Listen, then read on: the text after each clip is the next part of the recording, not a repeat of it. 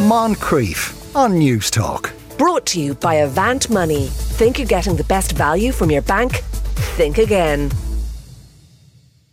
Now, 10 years ago, a group of scientists conducted an unusual and even disturbing experiment. They deliberately crashed a Boeing 727 into the desert in an attempt to ascertain which part of the aircraft you're more likely to survive in. Leland Chip Shanley is an author and pilot who was part of that team. Afternoon, Chip.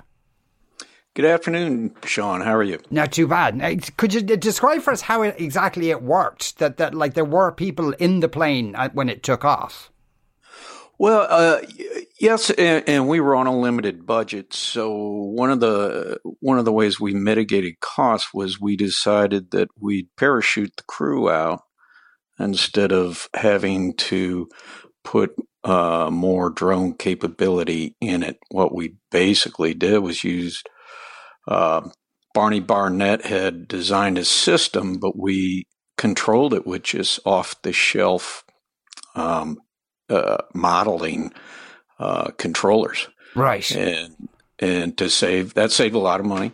Yeah, and then we had to get close with the chase airplane, though, and that's how we basically did the system. And then we did a practice run, and on the downwind of the practice run, we jumped out the flight engineer with his jump master and the co-pilot. And then on short final, Jim Bob, our captain, jumped with his jump master. And so then it was, when there was nobody left on the plane, as I understand it, it was down to you to crash the plane. Remotely, obviously, you weren't on the plane. Is it difficult to crash a plane in the way that people want you to crash the plane? Well, yes, and to be quite honest, there was a little luck involved. The scientists kept asking us, "Okay, we want it to break, but we don't want it to burn." And it's like, well, we'll try. That would have destroyed the experiments. Yes. But the aircraft are built, for example, the main landing gear sheared off. The nose gear does not, which is why that nose section's separated. It stays intact and comes up, and that broke off the nose. But the main gear shears off, so it won't break open the fuel tanks. And luckily, we landed flat enough to where we didn't roll it either. And so we didn't break open any fuel tanks. And so did the plane, if you like, come apart in the way that was expected? Yes. And aircraft are certified for just what I was talking about, that being the main landing gear is supposed to break free so it doesn't compromise the wing tanks. The nose gear is not, and which is not real great news for the crew because it came through the cockpit.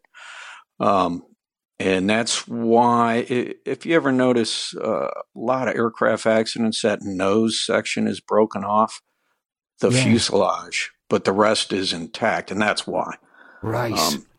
Okay, so from that, can we reliably infer that, I mean, apart from there's a fire, I suppose that endangers everybody, but if there's no fire, you don't want to be sitting in first class, for instance? Well, for that particular accident, yes, but it really depends on how the airplane impacts. But, normally being in the front, you're the first one of the accident, so... it's always probably the safest place if there's not a fire is right near the wing, because that is the strongest part of the aircraft. Yeah. Well, also, what was interesting is that they had all these dummies in there with sensors on them, but they also put baggage in there too.